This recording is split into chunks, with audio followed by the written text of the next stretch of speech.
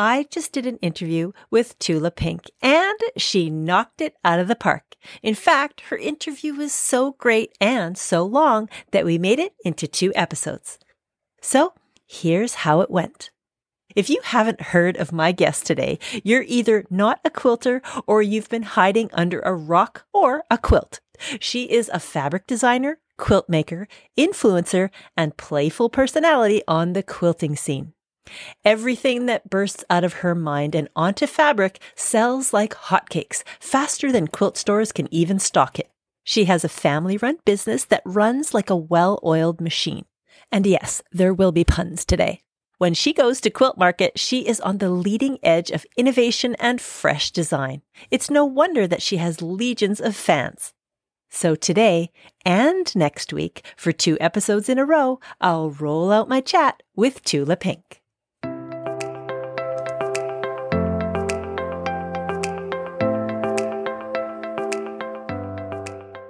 Hello and welcome to the Quilter on Fire podcast, where I explore quilting stories that will inspire, motivate, and bring you more joy and less overwhelm in the studio. I'm your host, Brandy Maslowski, also known as the Quilter on Fire, and I can't wait to share this week's episode with you. So here we go. My guest today is an icon of the fabric and quilting world. She has designed over 40 fabric collections for Free Spirit Fabrics, as well as thread collections for Aurifil, ribbon and trim collections, needlepoint kits, and her own line of sewing tools called Tula Pink Hardware. She is an international spokesperson for Bernina sewing machines, a book author several times over, and a businesswoman extraordinaire. So let's explore the story of Tula Pink. Tula, welcome to the show. Thank you so much. Happy to be here. Oh, it's a delight to have you. So first of all, let's throw a little something out there. We're recording this shortly after Quilt Market, but if you're listening to this right now, it's December 20th or later. So this is the last episode before Christmas. So Tula, how do you celebrate the holidays?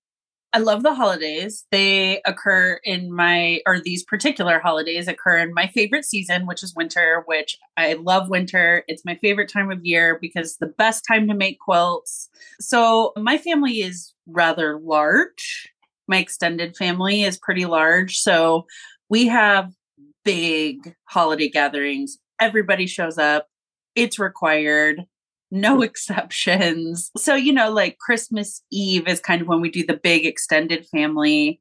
And that can be like 50 people or more for dinner. Wow. And it's totally epic and super fun. And I completely love it. And then Christmas Day, we do more of like the nuclear family. Yeah. And I always sleep over at my mom's on Christmas Eve, even though it's only 20 minutes away, because my little sisters are young and get up super early and get all excited to do the whole thing.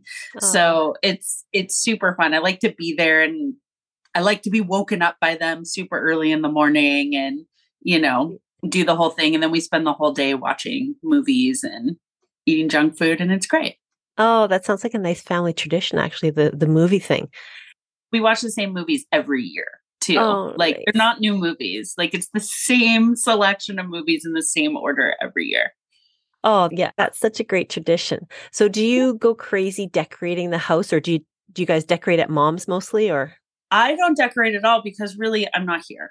So, we go usually into Kansas City because we live in the country outside of Kansas City. And so I'm not here. So I don't do anything, but my mom goes all out. I mean, It is like 5-foot tall nutcrackers at the door, staircase wrapped in garland, dripping with ornaments. There's a tree upstairs. There's a tree downstairs. There's a tree in the dining room. Like, it's a whole thing.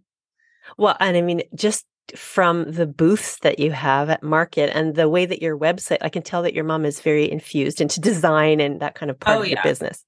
My mom has a great eye, like it. And I always show her my fabric collections before I send them off to Free Spirit. And really for my entire career, without fail, whichever one is her favorite will be the bestseller. She just has like a great eye. Yeah. Oh, that's so great to have that so close. That's great. It is. Okay. So that was such a nice little way to start off the podcast. I wanted to just infuse a little bit of holiday Yeah. season in there. But now I know you started quilting at a very young age. So tell us about your first encounter with quilting. I mean, the way I got to quilting, I've told this story many times before, but was really by accident because I don't come from a family of quilters. They all quilt now because I needed people to sew with. But I came to it just kind of on my own, weirdly, really young. Actually, Christmas is kind of the anniversary of me taking up sewing, which I never actually thought about that until this very moment. But my grandma gave me a sewing machine for Christmas. She didn't sew. Nobody in my family sewed, but I was a maker. I've always been a maker, drawer, creator, whatever. And, I had all the other things to make. I had clay. I had like little woodshop tools. I had and she wanted to see what I do with a sewing machine. That was literally the driving force of it. I didn't ask for it. She just thought, Tula might like this, So she Yeah. gave me the sewing machine, really little, stupid little cheap sewing machine, like nowhere near the Berninas I use today. But really, I just had to go looking for fabric because I was taking things from around the house, and that was driving my mom nuts, and like taking them apart and sewing them, and I didn't know what I was doing. And so she's like, okay, we're going to take you to a fabric store. That's it. Enough of this destroying our house for fabric things. I think I had like deconstructed a dining chair at one point because I wanted the fabric off. She's like, enough. I was 12 and had very little respect for my mom's home and how she kept it, as 12-year-olds do. But yeah, so we went to a fabric store, and the first one we came across was a little quilt shop in our town. I grew up in Southern California, so it was there. And I mean, I didn't know there were different kind of fabric shops for different kind of fabrics and different kinds of sewing. It was just like you sew and then there's fabric. That's as much as I knew. And this just happened to be a quilt shop. And if it had been any other kind of fabric store, we probably wouldn't be having this conversation today. I probably would have sewn for a little while, made some clothes, maybe done some home items and walked away. It never would have held my attention. Just as today, almost 30 years later, no, exactly 30 years later, it doesn't hold my attention today either, So it was just quilting. There was something about that sort of intersection between art and math and structure that really appealed to me because I very much live in that sort of cross zone. I love structure. I was only good at 2 subjects in school, math and art. Like it's just so serendipitous that I found this one thing that sort of serves my talents the best. Yeah. And I just fell in love with quilting right away. And back then there was nothing that appealed to my taste, but it's like I knew I could see that there was more to it. Yeah. I mean, the shop that I went into 30 years ago was a very traditional quilt shop. It was a lot of Civil War reproductions. It was a lot of novelty and 30s and batiks, and that was about it. But I could take those things and make something out of it that worked for me for a while until it didn't. And then I became a fabric designer. But that's how I got into it. It was really just like a total accident. Yeah. So were there certain people along the way that kind of had an impact on your quilting career early on? Oh, for sure. And we have to remember this is pre-YouTube. Yeah. So if I wanted to learn something, I needed to find a human who knew it face to face. So, I mean, I went to that quilt shop as often as my mom would take me to ask how to do things or to take some little classes here and there, which I couldn't take a lot of the classes because they were really for adults and I was a child. Yeah. And, my mom worked, so it's not like she could go sit and take the class with me. And they didn't want the liability often of having a kid in the class. And there weren't a lot of kids sewing, so they didn't have a kids class. I mean, I think along the way, I have been really, really lucky in like meeting people throughout really in my career that have had a huge impact on me. And then when I started to drive, I would start going to other quilt shops and I discovered that there were way different kinds of fabric out there that my local little tiny shop didn't carry. And that's what made me sort of realize that there was this sort of a bigger world of quilting out there. And it just kept me in it. I mean, I just never dropped it. I always quilted from the day I discovered it until today. I've just always made quilts. I've just loved it forever. And how did your quilts change over time? Like, did they start off as quite traditional when you were learning, and then over time they changed in style? I don't know. I still consider my quilting style to be deeply traditional. Yeah. I love quilts because they're quilts. So I don't have a huge desire to make them look like anything else. Yeah. I love like the most traditional quilts. I mean, that's what I get the most excited about. The only difference between sort of what I like and truly traditional quilts is color. I just love color differently. I mean, I even consider my fabrics to be deeply rooted in traditional designs. I mean, I don't consider myself anything remotely modern, really. Yeah. And it's funny when I'm sort of like put in that category and I look around and I'm like, I do not belong with you people. You know it, I know it, you know. Well, and I think I would say more like contemporary, because that sort of seems like a word to me that's changing with the times. Every time you come out with a new collection, it's so fresh and new, right? Yeah. I mean, I try to keep things fresh. It still always starts from like the inspiration point is usually something really traditional. I mean, my favorite fabric designer is William Morris, which is like the epitome of traditional design. I just maybe take it in a different way. I mean, all of my tattoos are based on William Morris drawings and line work and shapes and so it's like I do these maybe considered more modern things, but it all starts from this really traditional place. Yeah, so William Morris is like the detailed animal. It's that gorgeous, very detailed fabric, right? I mean, I love a detail. Like, I'm obsessed with a detail. I mean, if there's room for 2 details, I'll put 4. Like, I mean, the mill that prints my fabric probably despises me because I make things incredibly difficult for them. You know, it's like I'm always trying to sort of like pack more in. I'm definitely not like a minimalist in any way in any part of my life, to be honest. Okay, well, I want to start with sort of where are you living now and who are your loved ones that you share your world with every day? I live in the Midwest, about 40 minutes north of Kansas City in a little suburb of Kansas City. I was born and raised in Southern California and Los Angeles. So pretty big difference for me, but I've lived here for, I don't know, 10 plus years now. And I really love it. I love the seasons. I love everything about living in the Midwest, really. It's just a different pace. It's a different lifestyle. Yeah. I work day to day. My sort of right hand is my brother, Cameron. Really, he's a part of every single thing I do. And I think if you would have told either of us, 20 years ago, 15 years ago, that we would be working together, building a business in the quilting industry, we both would have laughed. But here we are. Yeah. And your mom's involved too, right? Yeah. She runs a shop called I Heart Tula Pink. So connected, but not like I'm not a part of that business, but she runs a shop that sells all Tula Pink products. So she owned a quilt shop for a while.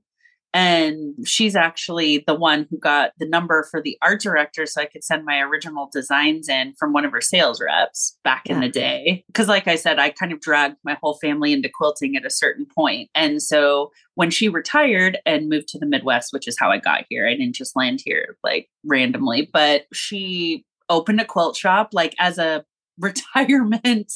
My mom's not an idle person. So like she's very active and retirement suited her for about 4 minutes. And then she opened a quilt shop, built it to a huge, huge quilt shop in the Midwest. And so she really helped me. I told her I was designing a fabric line just for me. I had no intention of changing careers. I had a job, a really good job that I worked really hard to move up in. And she's like, well, send it to somebody. Like, don't just sit on it. That's stupid. You've done the work. Now, like, what's the next step? I mean, my mom is a mover. Like, she does not do anything halfway. So she got a couple of email addresses for the art directors for a couple of companies from her sales reps, sent them to me. And I was like, yeah, why not? And I sent them out. And, 3 days later, I was a fabric designer.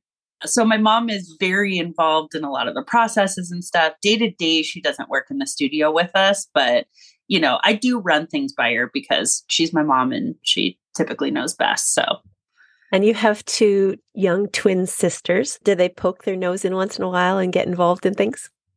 I have two little sisters. They're 16 and they could care less about what I do for a living. I've tried to get them into sewing. I've tried to get them into things at various levels and they just are not having it. But, to each their own. Yeah, absolutely. Okay. And just want to give a nod to the design on your website. I mean, your website is gorgeous. And so who came up with the idea for the cover there? Like just the paint, the fabric going into the cans? Oh, So gorgeous. So the website, so that's actually a friend of mine, Sandra Smith. I sent her, she actually works for another friend of mine who owns Pink Door Fabrics. And she's a photographer. I am not. I hate photography. I have no interest in it. I would rather make something than take a picture of it. It's just not my jam. Never has been, which is a little bit of a detriment to my business. It's like definitely better if you like taking photos. But so every time I get a new collection in, I just cut her a bundle of it and I send it to her. And Sandra, that's all her. I had nothing to do with that. All I did was send her a fat quarter bundle, and that's what I got back is that photo of the fabric coming off paintbrushes. I'm like, okay, I have no business being anywhere near a camera if this is what you do with literally no prompt whatsoever. Yeah. And so if you're listening right now, you have to go to Tula's website. It's tulapink.com. The visuals on that website are just gorgeous. And that's what we're talking about. So, okay. Yeah. So before we get into fabric, I mean, I want to talk about the designs all day long, but how did your quilting story blossom from there? Yeah. So, I mean, I feel like I'm only maybe even halfway through the conversation on what my quilting evolution is. I mean, I learn something new every day. I'm constantly sort of evolving how I quilt and what I make. But I mean, really, I would say the big turning point for me in my quilting was seeing QOF facets fabric for the first time. That was a big deal. That was a pivotal moment because up until then, I had really been trying to find things that suited my sensibility. And the first QOF line that I saw was at a little store called Treasure Hunt in Carpinteria, California, which is was a glorious store. I think it's called Roxy's now. I mean, this was 20 something years ago, so I have no idea, but gorgeous store. And I walk in and dead center of this store is just this huge display of QOF facet fabric. And that was the first time that I looked at fabric and said, somebody designed this. A person designed this. It's not a reproduction. It's not a rehashed thought. This is an original thought from an original mind. And up until then, I don't think I really ever considered the fact that somebody designed fabric. It just existed. It was just there. It was just there as a reference to something of the past, right? Yeah. And this was not that. This was the future. This was now. This wasn't something from ages ago or a solid, it just wasn't basic. And I'd never seen anything like it. And it's funny because I would say my first properly made quilt came about in my 20s. Even though I had been making quilt tops up until then, I actually didn't know how to finish them. I didn't know how to quilt them and I didn't know how to bind them. This is just, I had never learned it. And so I was making patchwork quilt tops and then making them into clothes, which I wish I still had because that's a whole thing now that I think I can make a lot of money on. Yeah. They were poorly made clothes, so maybe not so much money, and so I bought all of his woven stripes, just every single stripe they had. And I just never seen these colors and they shimmered and it was just so different. And it still wasn't exactly my sensibility, but it was the closest I'd ever come to it. Right. Yeah. And so I bought all of his wovens, all of his stripes. And then I saw a picture of a quilt on a book he had put out and I didn't know who he was or anything. I was still pretty green, but I looked at the quilt. I thought, that's just geometry. I can figure that out. I mean, I didn't know how to read a quilt pattern. So it's not like I didn't buy the book with the pattern in it because I wanted to save money. I didn't buy the book with the pattern in it because I didn't understand it. And so I came home, I sort of sketched it out on graph paper, and it was like hourglass blocks, like the Yeah. 4 triangles that meet in the middle. And I just tried to figure it out. Of course, now I could probably make that quilt 10 times easier than I made it back then. But then when I made the quilt, I was like, but I'm like, I need to like make it a little bit cooler, because like quilting was still like not a cool thing to do then. So I was kind of a closet quilter. And so I embroidered these giant skeletons writing birds all over it. It was like a whole thing. And that was the first quilt I ever quilted. Like that was the first quilt that I made that I wanted to finish and use like in a more traditional way. And so for me, that was a compliment to the quilt, right? Like that I actually wanted to like figure out how to finish this thing. So I did it. I still have it. It's a mess, but I love it, So that's really what I consider my first like finished complete quilt. I found it super weird. Like I look at it now and I'm like, I don't even know that I could replicate this today. It's so strange, but it's pre-YouTube. I had to figure this stuff out on my own, like there wasn't a resource I could go to that would show me how to do these things. So it was all just self-taught. And I think I have largely kept that going. I still today quilt by I don't start from my skill set.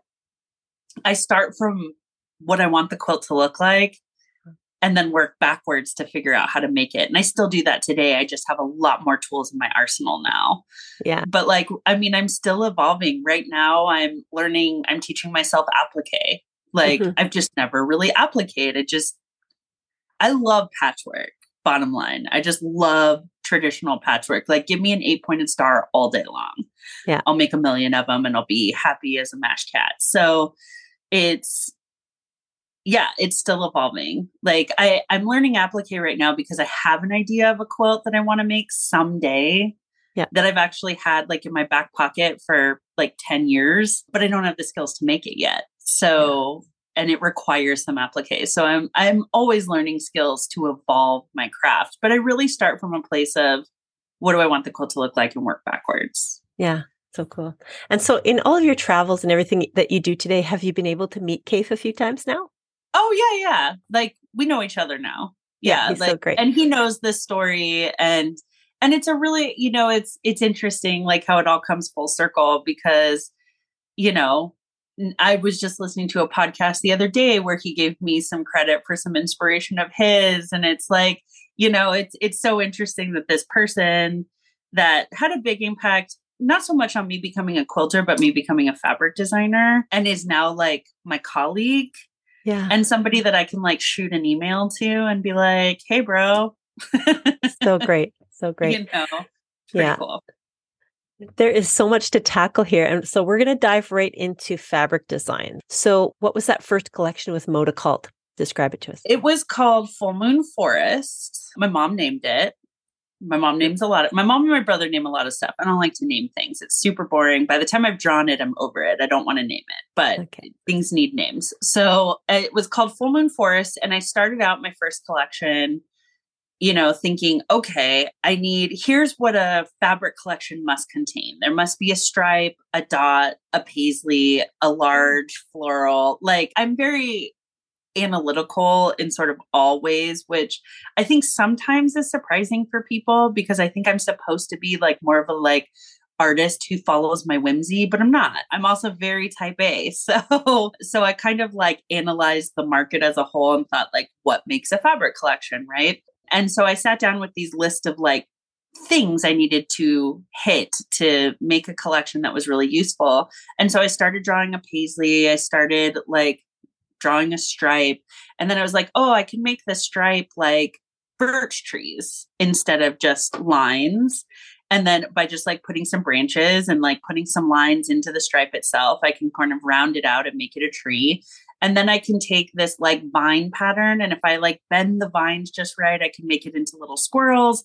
And then I was looking at the paisley and I said, it kind of looks like an owl. If I just changed a few of these lines, I can let other people see the owl too, And so I started doing that and I started taking these really traditional prints. I mean, I think my polka dot was a raindrop. Like I turned everything into something else, which is also something I do kind of all over in like, if I can make something funny or amusing in some way, I'm always going to take that path over something serious and artistic. Like I'm always going to take the path of humor over anything else. And so I did that and I was like, this is actually really cool. And I turned that first line in. And I remember my art director at the time telling me, this is really cool, this sort of like traditional patterns with hidden animals in it. And she said, you're going to have to do this for the rest of your life. Yeah. If this is what you're going to do, like this is your brand, you're going to have to do this forever. And I genuinely hadn't thought about it like that. Yeah.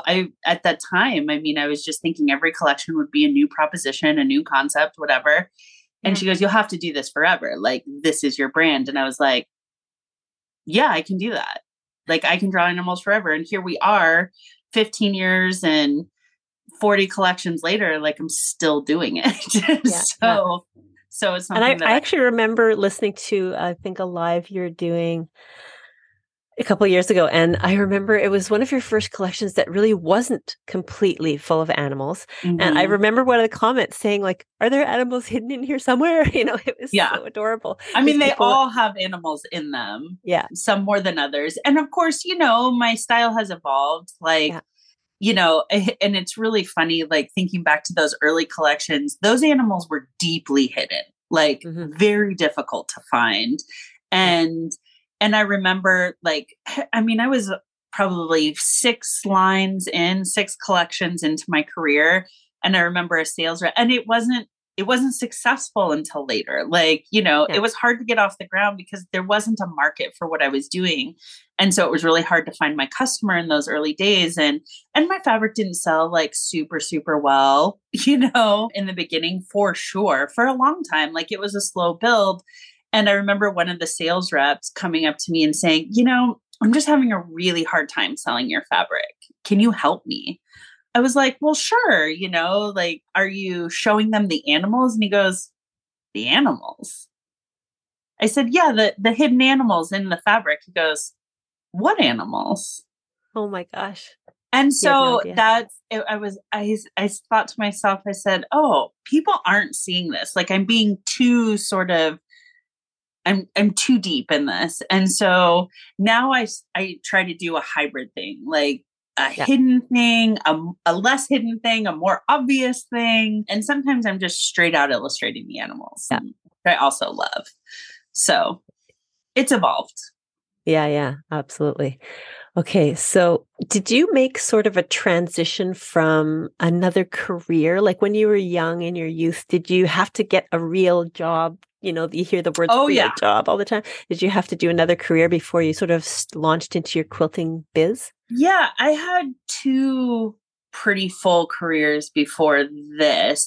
Within the same, I went to school, I went to Otis College of Art and Design and graduated with degrees in commercial illustration and graphic design. So, I was always in that field. But when I was in college, I was like the epitome of a broke college student. I was renting a couch from my roommate, Atsuko Watanabe. I rented her couch and for $75 a month, but I had to put it away. It was like a futon. I had to put it away every day because it was for living room. Right. So I was like renting this sofa from her in her little studio apartment, but I had to be completely invisible when I wasn't there. But for $75, that was really manageable. So I had to get a job like ASAP. How fast can I get out of school so that I can start working? Because I'm super hungry and I would really love a bed. And so I started in exhibit design. I worked for the Gene Autry Museum of Western Heritage in Los Angeles and worked as a junior designer there, worked on some really cool exhibits. And then from there, I went and I worked in a music merchandising company. So I was doing tour merchandise, design for a lot of bands and musical acts. I worked with a lot of different record labels over the course of my career, worked my way up to art director. And that's where I was at when I started this fabric design thing. So I left this job I had spent a good chunk of my life, at that point, over a third of my life building. To try to do this. And thank goodness it worked out. Well, and those type of careers actually sound like really good stepping stones in business to learn some good stuff. It's really interesting. This industry as a whole is really interesting because it's an industry of amateurs. So It's, you don't go to school and get a degree in running a quilt industry business or being a quilt pattern writer or being a fabric designer. I mean, I suppose you get a textile degree, but it's not the same as this particular thing. So we've all come to this industry from other careers, other industries, other everything. And so everybody approaches it really, really differently. So in my case, the exhibit design helped me know how to build a booth, so that was a big deal. Like, I'm really grateful for that experience because I can lay vinyl better than like almost anybody. I'm really, really good at it because I had to do it for these 40-foot walls that were 60 feet long with these like huge, graphics and everything for years. So that really had a big impact on me not being afraid of these big booths and designing these sort of display things that really showed off the work. And then working in the music industry for as long as I did, I really handle fabric collection releases like record releases because that's what I know. Oh, yeah. When an artist, because a lot of the artists we worked on all their work, So, I mean, one of my biggest clients was Snoop Dogg. So we would work on the whole album release all the way through. So I know that process, and it's really not all that different. It's a collection of songs or a collection of fabrics that you're announcing and then releasing at a certain time and a certain day. And then it goes out to stores and then people buy it and then they talk about it. It's not really any different. But so we've always kind of functioned under that sort of pathway because that's what I know. There's Carolyn Friedlander, the fabric designer, was an architect. And you can see that in her work. The structure and the way she draws her fabric is so cool because it so clearly comes from the mind of an architect. And, Kaif was a painter and a knitter. And you can see that in his work and how he approaches it. And that's what I think is so fascinating about this industry is that everybody's bringing their experience from a completely unrelated industry into this, and that's how they approach it. And I, when people ask me like, how do you become a fabric designer? It's an impossible question to answer because if you ask 10 very successful fabric designers how they got to where they are, you'll get 10 wildly different answers. Yeah. And that's an important thing to understand is that it's the thing that's different about you that will make you successful. Yeah. And it's not just one thing you need to do to become a designer. It's the journey that you've had all this time. Completely. I feel like every part of my life has prepared me for this. Yeah. Yeah. So was there sort of a defining moment though, where you had the first fabric in your hands or you really felt this is my thing. I think I can do this for a living. I'm changing careers. Yeah. I mean, not defining moment. I mean, I feel like there's been so many.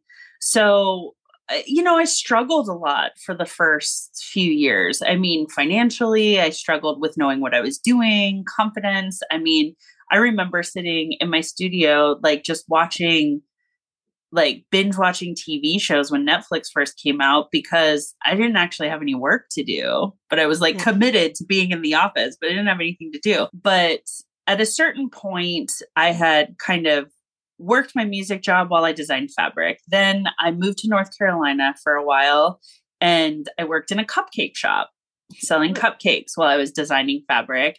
And then I moved to Texas and actually worked on staff with Moda for a few years, which was, an incredible mind opening experience. And it's a great company. And I was designing fabric for them at the time. And then I thought, there was a point at which I realized I sort of needed to shake things up. Like it wasn't really working. I wasn't really going anywhere. I think my time was too divided. And so I was like, I need to spend 1 year, just give it 100% of my attention. Don't worry about another job. And so I took what I had saved and that's how I ended up in the Midwest. I moved up to the Midwest where my mom was living. She rented a little house on her property to me for $500 a month that I lived in for about a year or two. And I just worked like 100%. I'm a fabric designer, nothing else. Because I could live in the Midwest so inexpensively, it gave me sort of the space to do that. And I just went all in. And I thought at the end of this year, I will either have seen progress and it'll give me the momentum to keep going, or I'll know it's not going to work. And then I will never look back and have regrets. Like I'll never look back and think I didn't try hard enough. Maybe I should have tried one more thing. And at the end of that year, I had made progress. Not a ton, but enough. I was making a living wage, right? And so I was like, okay, this is interesting. If this is as good as it gets, I can live with this. Like, I'm making enough money to like barely pay my bills, but I'm ecstatically happy with what I'm doing. And I can live, like, this can be it. This is enough. And then my brother graduated college, and I said, why don't you come like work with me for a little while you figure out what you're going to do? And honestly, I think when my brother and I, Cameron, put our heads together for the first time is when I really started to see things take off. He's 10 years younger than me. He has a wildly different perspective than I do. And, you know, I just feel like we're two halves of the same brain, and together we're pretty unstoppable. Yeah. And that's when, so he actually is the one who got me on social media. I never would have done it. Really? But never would have done it. Had zero interest in it. I wanted to be anonymous. Like I didn't even put my face on anything until I was like 5 years in. Like I never had a picture of me anywhere or anything. I just wanted to design my fabric in anonymity. I still would love that. It's just like not on the table. But wow, I just never imagined that, because obviously we see your forward facing stuff, and that is where you absolutely shine. Your passion just exudes, your personality comes out. Well, and that's the thing that Cameron saw that I didn't, is he's like, when you talk to me about what you do, I want to do it. Like no one else can talk about what you're doing the way you can. And I think people will want to hear what you have to say about it. He's like, you're so passionate. You love what you do so much. And I think people need to know that. And so he really pushed me into that. And actually, fun fact, he started my Facebook page. That was the first sort of social media thing I had. I'd never been on Facebook before. No interest. If I want to know what my friends are up to, I will call them. He started a Facebook page sort of without my knowledge, because he saw how much attention my blog was getting.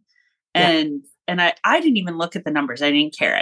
It's not how my brain works. And so he started a Facebook page for me, a Tula Pink Facebook page, without my knowledge, and didn't tell me about it until it had 1,000 followers. And because he figured at 1,000 followers, I couldn't shut it down. Yeah. Okay. If I have to, well, I'm not going to say goodbye to 1,000 people. That's 1,000 people, like that's incredible. Like I never in a million years would have thought 1,000 people would have followed my Facebook page. That seemed insane to me. It still seems kind of insane to me. But so then I was like, okay, well, now that you've started this, like you have to keep doing it. I can't manage this. Like I can answer questions and like interact with people, but I don't know what to put up, because I don't think anything I do is interesting, because it's normal for me. Right. It's like, I can't identify the things that are interesting. So that's really what he does. Like I'll be doing something. He goes, I need to be videoing this. And I'm like, why? I'm just doing this really mundane thing. He's like, it's not mundane. Like it's really interesting. So he's really good at identifying those things in a way that I don't identify them. Yeah. And I have to say, the thing that is so relatable about your Tuesdays and everything that you're doing online is that it does just simply seem like you're talking to your brother, and it's so real. Like it's just that is exactly what I'm doing. Yeah, you'll say something, you'll say, oh, wait a minute, that is not true. Or wait a minute, I'm correcting myself. You're just so real during the whole thing. Well, and it's very relatable. Yeah. I mean, those videos are about as real as it gets, because honestly, like they're not planned. Like we wake up Tuesday morning and we try to film the video by 10 a.m., like start it by 10 a.m. And between 9 and 10, I'm just looking around going, what am I going to talk about today? We throw it up on the wall. I stand in front of it. Cameron pushes record and we just go. And then when the 15 minutes are up, we stop. I mean, it's literally that much. I mean, it's as real as it gets. We don't edit it. We don't, it's total stream of consciousness. Yeah. And that's why it works so well. Do you put pencil to paper like a sketchy McSketcherson, or do you design everything all digitally? I am a hardcore sketchy McSketcherson. Everything starts pencil and paper. It does get digital at a Yeah. certain point, it has to. But yeah, no, every single thing I do is pencil and paper. Like my pencil and paper collection is vast, and I have cabinets full of drawings. I mean, everything gets drawn first. Everything that I do digitally is only a redrafting of my pencil drawings. Yeah, that sounds great. And so you take what you've done and you transfer it into some kind of program. And is that where you start infusing color into it? Yeah. So I redraw everything in Adobe Illustrator, which is basically just digital drawing. And I try to stick as close to my pencil sketch as humanly possible. And I work in grayscale, black, white, and gray up until the end. I don't do color until the very end. I drop in value and then I transfer those values to colors. Because if I work in color too early, I find that I get so used to seeing something in blue that I can't make it any other color. Yeah. It never looks right. Yeah. And then maybe the furthest I can go is purple. Like, it's like it ends up being two colorways that are really similar because I'm just so used to seeing it in one color. So I work completely in grayscale, which is why I draw in pencil and not with any other medium, because I keep it in grayscale till the very end. And that's when I do the color, because I can see it more clearly in different colors if I have no color assumption. I know you get the inspiration question a lot. How do you get inspired for all these wonderful designs? But I'm interested in when you're in the world and you see or hear or feel something that inspires you, how do you capture that and then have it for a future idea to put into fabric? It's funny because maybe it's funny, maybe it's not funny, who knows? But I'm not really externally inspired. As essentially, I've tried to answer this question for years, like the inspiration question. And I find it really difficult to answer because it's such an auto response from my brain that it's not something I pay a lot of attention to. It's just the way I think. But essentially, what inspires me is possibility, right? So I don't really look around and then take that inspiration and bring it in internally. It's more, it starts internally and works outward. So I spend about 90% of my life by myself or with a dog, but mostly by myself. And I meander, like I'm a mental meanderer. And I think of the way I wish things were, and then that's what I draw. Yeah. And I might look externally to see how to draw that branch appropriately. Like I might go outside and look at a tree and go, oh, that's how it comes off the trunk or whatever. But it's really internal outward rather than external inward for me. Yeah. And it's so delightful that you're bringing those things into the world. It's kind of it's the only way I can, like I wish so many things in reality were different. And the only way I can really like express that or make any changes is to draw it and make it into something else. And then that at least exists in the world as sort of, it's an alternate reality, really. Yeah. Absolutely. So what do you think it is about your designs that really resonates with the quilter? Like you said, it was gradual, the growth of your popularity, but what do you think really hits home for people? I've thought about this because it is, and probably always will, I hope it always will be a surprise to me that people feel deeply about my work sometimes, and it just boggles my mind and I love it. I believe, and this is not based on science, but I believe that people feel in what I do, what I put into it somehow, right? The way like an elephant can find an ancestral home that they've never been to, like there's unexplainable things, right? Yeah. And I feel like, I care. I love so deeply what I do. And somehow I feel like that's projected out from it. And people maybe don't know that they feel that, but there's something that draws people to it. It's a wonderland. It's a made up place, this world that I draw. And I think people are attracted to a place that's happy and full of imagination and wonder and, all of these, it feels happy. Like it feels happy to me, Yeah. Oh, absolutely. And we can see that. I mean, I just watched your Everglow unboxing recently, and oh, it never gets old. Like, but what was it like? What was it like to feel that very first ever fabric in your hands? Like the first collection you ever designed when it was in your hand for the first time? I mean, it was pretty crazy. It was wild to see. I mean, in my early days, when I was first designing fabric, my complete vision never really made it onto fabric. It was getting changed in art direction Right. Yeah. heavily, and rightfully so. I was green. I didn't know what I was doing. Like there was no reason to trust me. And it's funny because I look at that first collection I sent in today, like my version of it, it Yeah. ended up being really pastel, which is not what I sent in. But it was the right decision for them to make at the time, right? So Yeah. like I have no bad feelings about that. I think it was correct then.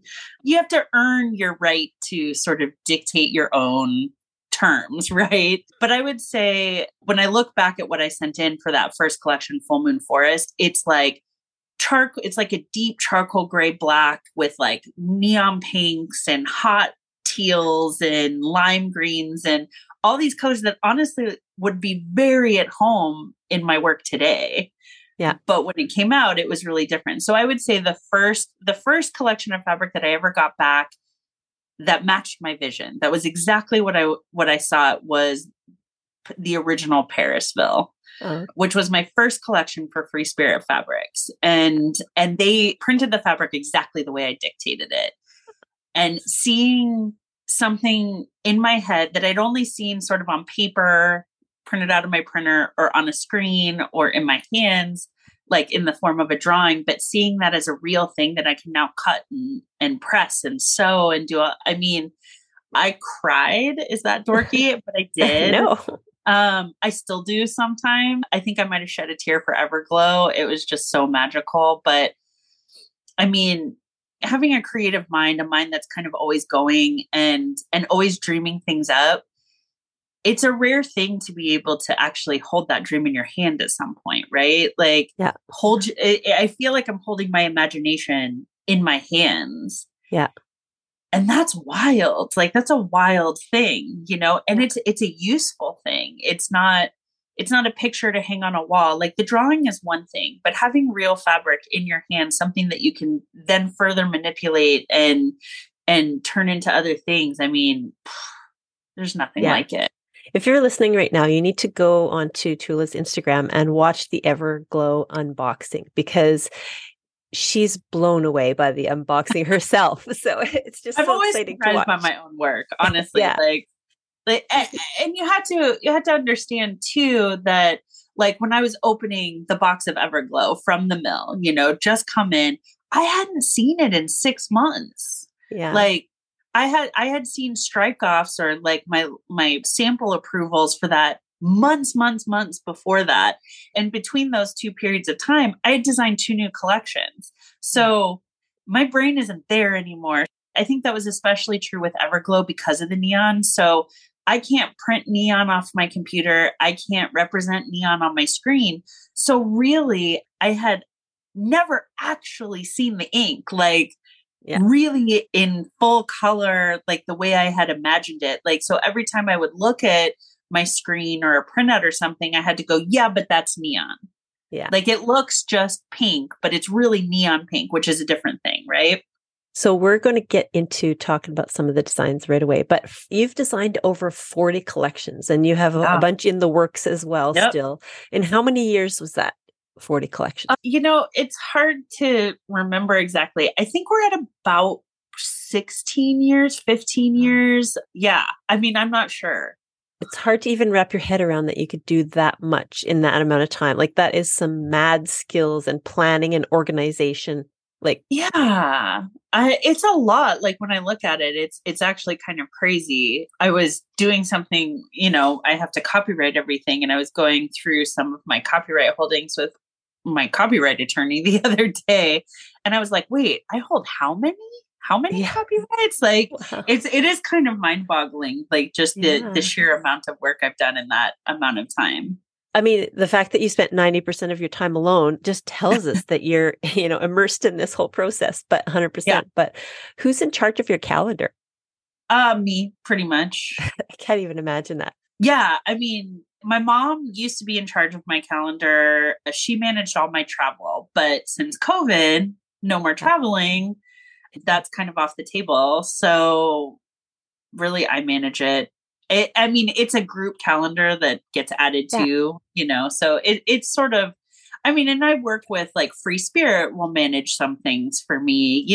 I'm not a lone wolf over here in terms of management, but, my brother handles a lot of, like, he handles all of the sort of marketing calendar, which is really the biggest calendar to manage, the release dates, because I'm bad at time and dates. And like, if you've watched any of my videos and me trying to tell you when something ships, I'm like, it might be April or May. No, it's March. Like, I never know. And I will have just looked at it like 3 seconds earlier and I still don't know.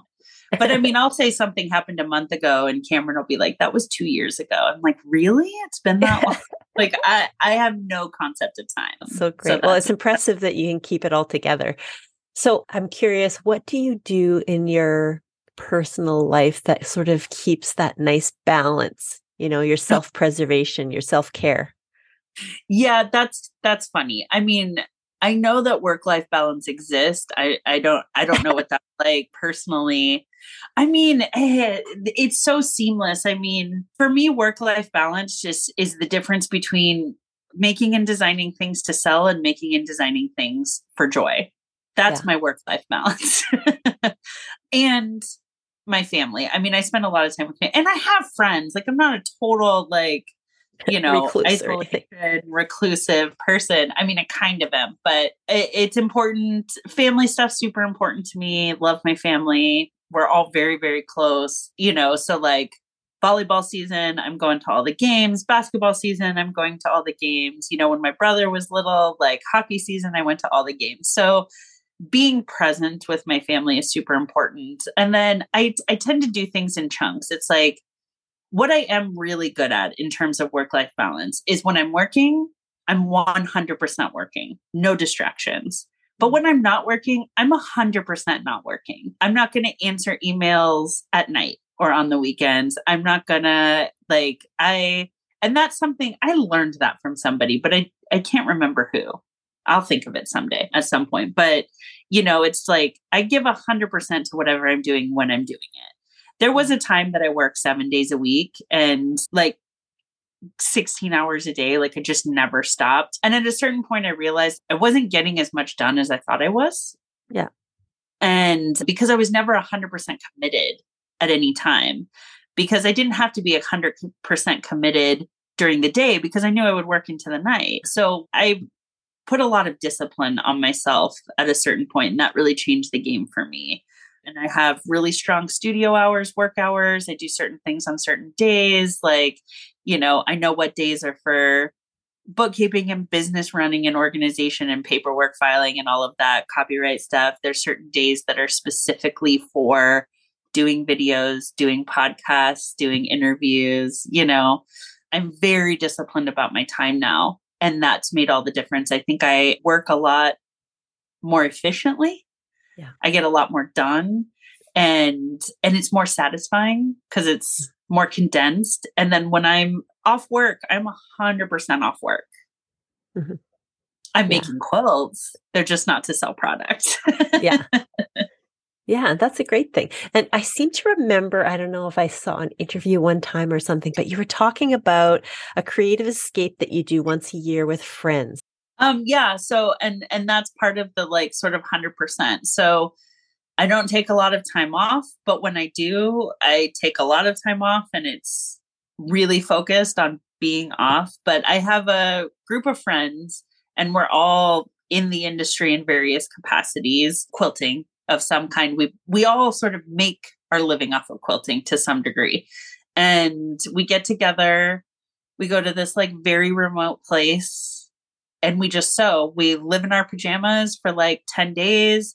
We sew all day. We hand sew at night while we watch movies. We talk about sewing. We just hang out and sew and eat. And The rule is that you cannot make anything during this time that you monetize in any way. Ah, that's good. So that's the rule. And if you do monetize something you make in this week, then you can't come the next time. And oh, that's yeah, a big consequence. it's enforced. Yes. So it's really funny because we'll all be working on something and you'll see somebody like it dawn on them that this might make a really good pattern or a really good something. And it'll like very sneakily slide off the table and into a bag. And then they're sewing something else because don't want the penalty. So they don't want to get in trouble. Yeah. But it's great because that's one thing that I think is crazy important to my career. So the number one enemy of anybody in this career is burnout. That is the thing that I'm most acutely focused on all time. And Cameron also, like he's like, hey, you're running in the red zone. You need to take a break. You need to chill out. Like you're overwhelmed. Great. You're in the red zone. This is no good for anybody. But one of the things that keeps me from burnout, I do this because I love it. It was my hobby. It was the thing I did to get away from everything else. Now that I've made it my job, doesn't mean that my job still feeds my soul in that same way. It doesn't, because it's different. You know, it changes things when you make it your job. So I have to keep feeding that original hobby, that original thing that got me into this, which is why I make quilts that are just for me. I mean, I make quilts that I never show on anything that are maybe some of my favorite quilts I've ever made, but they're just to feed my soul, to keep me in the game, right? And also to keep me connected to my customer. Like once you become professional, you stop sort of you're not your customer anymore. And what makes me so connected to them is that I'm just like them. I go to fabric shops, I get excited about new stuff that comes out. Well, I can't do that if I'm not doing that, right? Yeah. So I have to continue to be a customer of my own industry to know what my industry wants and how best to serve it. Yeah.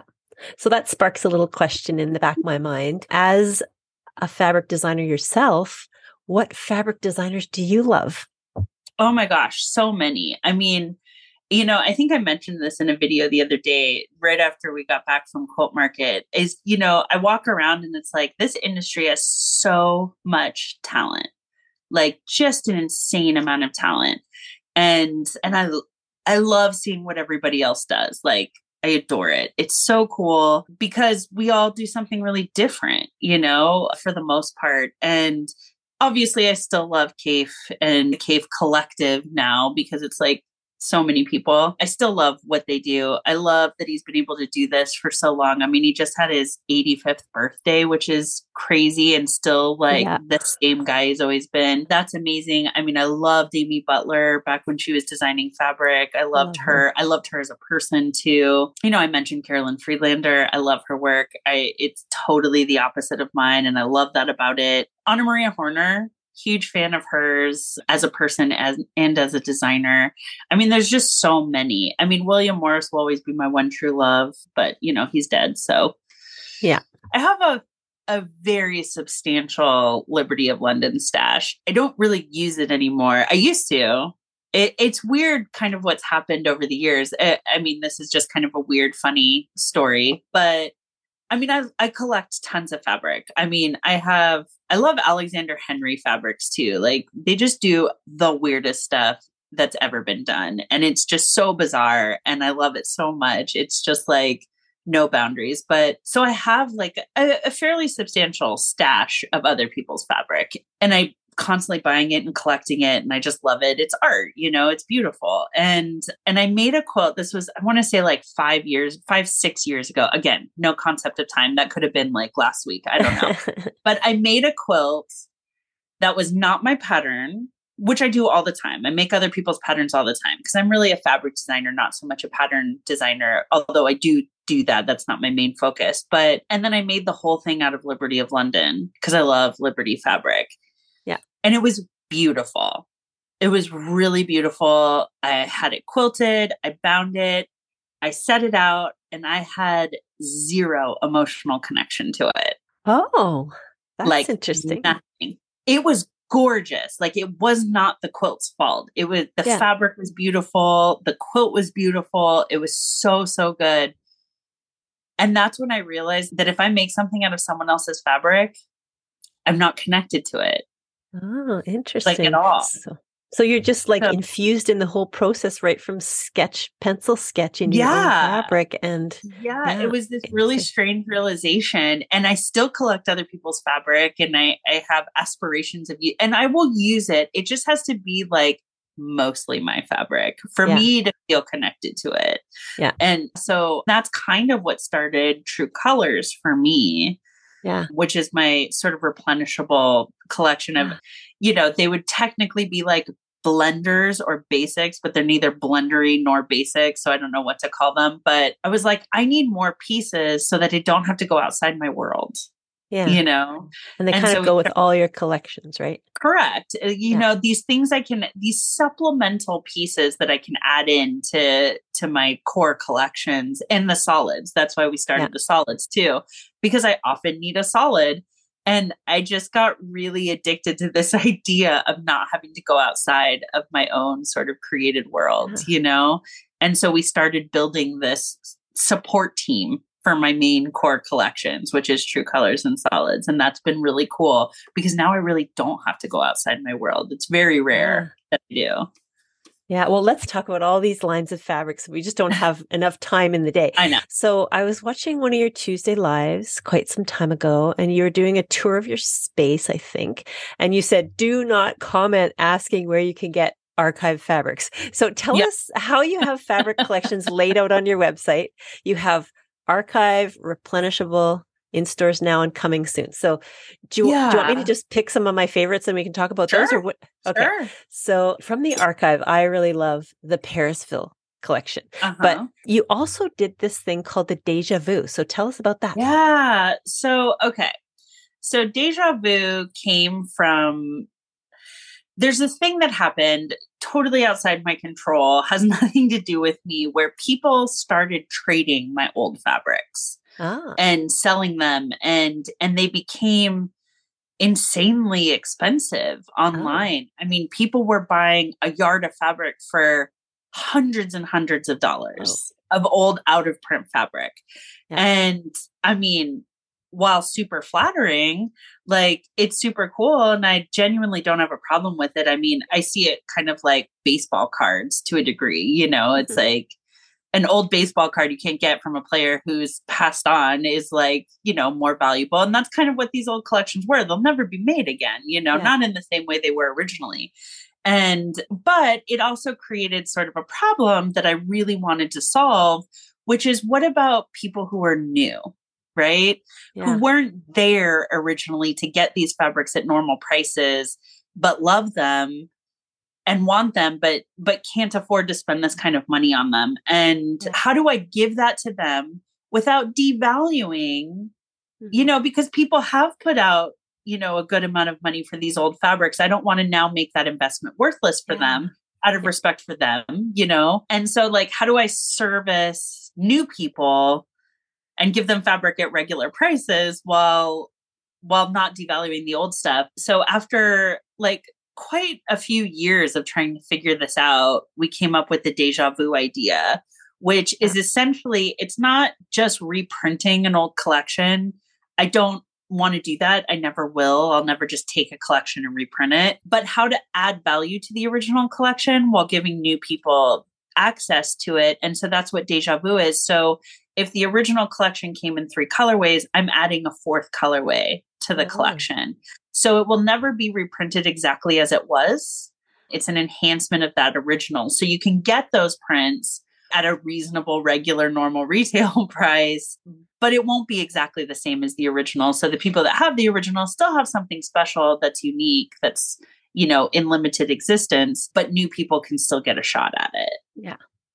And so for replenishable, you talked about creating something that could be used with all the fabrics that you've designed, and it was filling a need for you and for them. But in your recent unboxing, you unboxed something that's unusual for you that was white in the background. Tell us about that. Oh, yeah. White. Everybody loves white. So white is great. I have a thing about white. I just feel like there's always another option, and I think that colors, like bright colors, which I use, look really harsh against pure white. So I have always historically softened it with like a soft white. So I've always used this. It's not really a cream. It's not really an off-white. It's just a softer white. And people have been begging me for years for a true white. Yeah. And I have resisted for a very long time. But finally I was like, okay, I'll give you your white. Let's see what you do with it. So, and we did that really in the black and white collection called Line Work. We did a pure white with pure black. So, and that was obvious to me. That I had no problem with, right? Yeah. But it did warm me up to the idea of white. And so finally I was like, okay, maybe they have a point about white. Maybe I was wrong. So I still don't know that I was wrong, but so we did a white on white with Line Work. And then we just recently released a 108 wide back that's white on white. And then with that, we added fairy dust, which is one of my most popular fabrics of all time. And we did that because it comes on a soft white. Yeah. And so we added a pure white to that. Yeah, and they're like, what do you want to call the name of it? Because like the soft white's called cotton candy, because everything has to have a crazy name, right? Yeah. And I was like, they want a white. We are calling this white. It is white. That's so great. So there's no confusion. So that's like one of my only fabrics that's just, it's called what it's called. It's just white. So let's pick a couple more.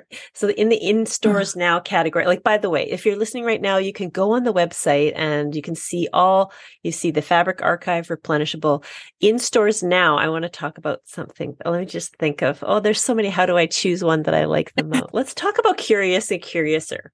Okay. I mean, it's a great name. Let's talk about that.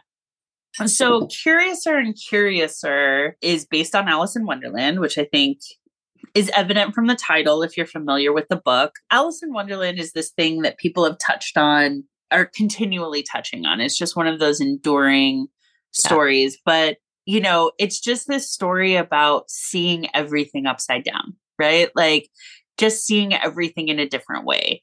And most of the representations, many of the representations of Alice in Wonderland I've seen really try hard to replicate the original artwork, which is kind of not what the story is about. The story is about seeing things your own way, right? Yeah. So I wanted to do an Alice in Wonderland that referenced it, but maybe wasn't so like nail on the head about it. It was kind of run through my own filter and see what comes out. And that was a really fun collection because Alice in the Alice fabric is actually an illustration of one of the twins, Joe. Oh. And so she had to model for that. And it was really, she hates it now because she had braces at the time and I included them. So the braces are in the picture. She's like, why'd you have to draw me with my braces on? I was like, because it's adorable. And it took you out of the original. Like I didn't want it to be just like a straight reference of the original story because it's not. If you want the original story, read the original story. This is a fabric line. It's totally a different thing. So it was really my interpretation. I really tried to get the other twin, Jane, to be the Mad Hatter, but she was not into it. So. But yeah, great. So that was a really fun one that was different than what I normally do to a degree. Mm-hmm. I mean, I kind of take these little sort of side routes from time to time and do things.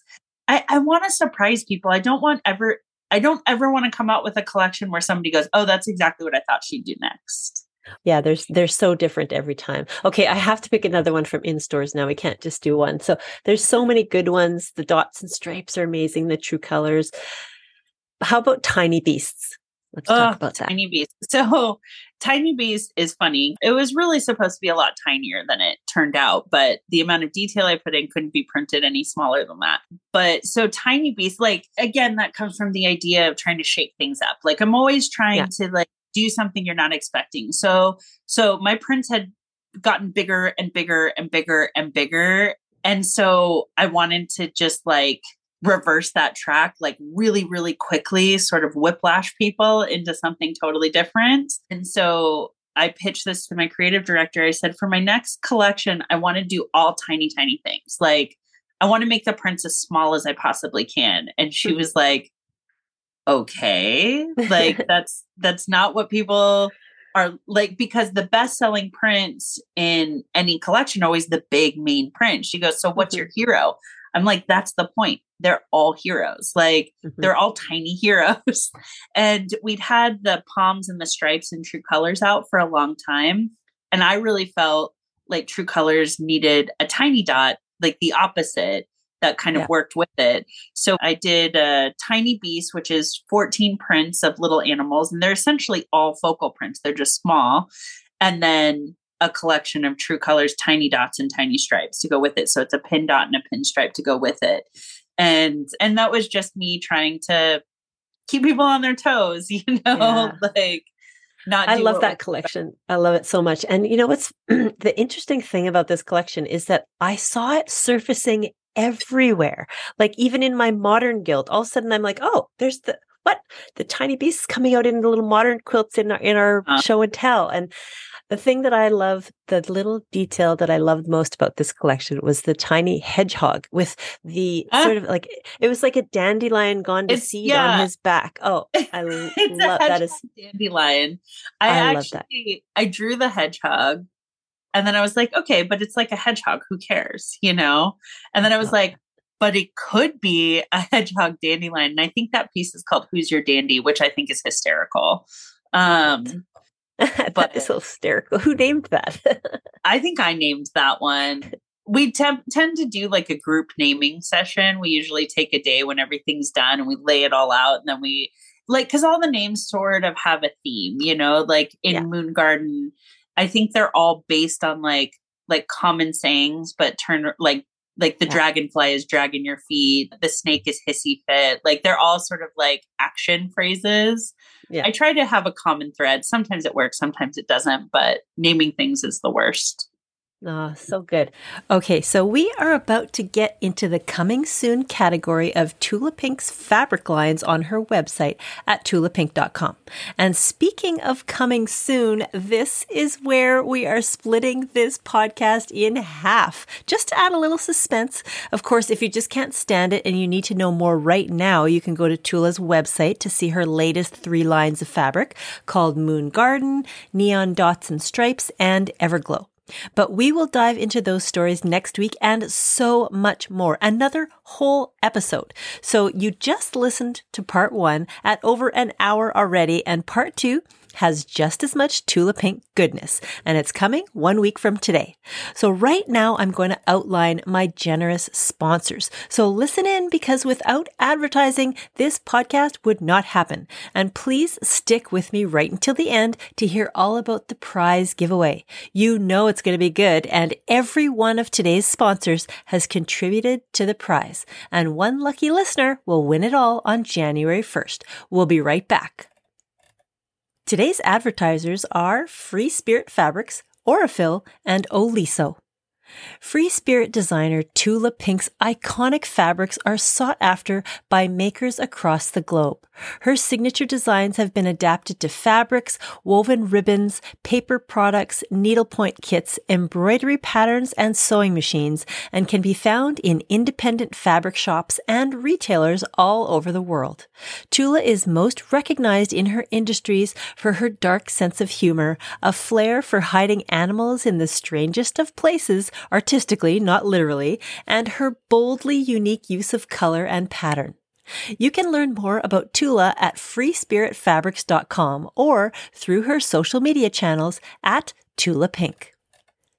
Aurifil is an accomplished Italian company based in Milan, Italy, who specialize in the production of the highest quality 100% cotton threads from the Mako region of Egypt. The threads have achieved worldwide success thanks to a dedicated community of sewists, quilters, designers, artisans, and craftspersons who herald the thread for its versatility, its strength, and the fact that it produces virtually no lint. In 2023, Aurifil will celebrate 10 years of partnership with the amazing Tula Pink by launching a brand new collaboration, 3 custom colors of 50-weight thread dyed to match the neon hues in Tula's upcoming Everglow fabric collection. Be sure to subscribe to Aurifil's newsletter for more information. The Oliso TG1600 Pro Plus Smart Iron has iTouch technology. Simply touch the handle and the iron lowers, ready to work. Take your hand off and the patented scorch guards lift the iron off the board, preventing scorches, burns, and tipping. It's not only safer, but it also saves time as well as your wrists. The 12-foot swivel cord, 12.7-ounce water tank, and ceramic flow sole plate are just a few of its new features. Pair it with the M2 Pro Mini Project Iron and your pressing needs are complete. Follow Oliso for more at Oliso Home on Instagram. And now for the Tula Pink episode's prize giveaway. Free Spirit Fabrics is giving away the True Colors Tiny Dots and Tiny Stripes 42-piece 5-inch charm pack, the Mythical Solids 40-piece design roll, and the Moon Garden 20-piece fat quarter bundle. All of this valued at over $140. Aurifil is giving away a thread pack of Tula Pink Moon Garden and Tula Sunrise. All of this valued at over $160.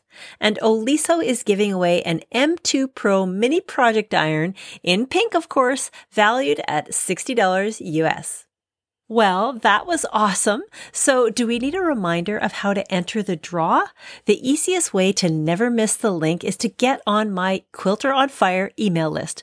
Go to the Quilter on Fire website, scroll down to the bottom to enter your email and get on the email list, and you'll get an email for part 2 of the Tula Pink episodes, and you can enter right there. It's coming next Tuesday. Or if you missed this week's email, click on the show notes and the link is there. And you get extra entries if you like and follow Quilter on Fire everywhere on social media. Instead of the usual 5-day window to enter the draw, it will be open for almost 2 weeks until Sunday, January 1st at 1 p.m. Pacific time. So I'll announce the winner on social media on New Year's Day. And speaking of the holidays, whether you celebrate or not at this time of year, no matter who you are, who you love, or where you live, no matter what skin you are in or what language you speak, I wish you all the best in life, all the best in love, all the best of health, and a world of happiness, but most of all, happy quilting. Now don't miss part 2 of the Tula Pink episodes. We'll see you next week. Thank you for listening to the Quilter on Fire podcast. Until next time, dream big and have fun in the studio with the Quilter on Fire.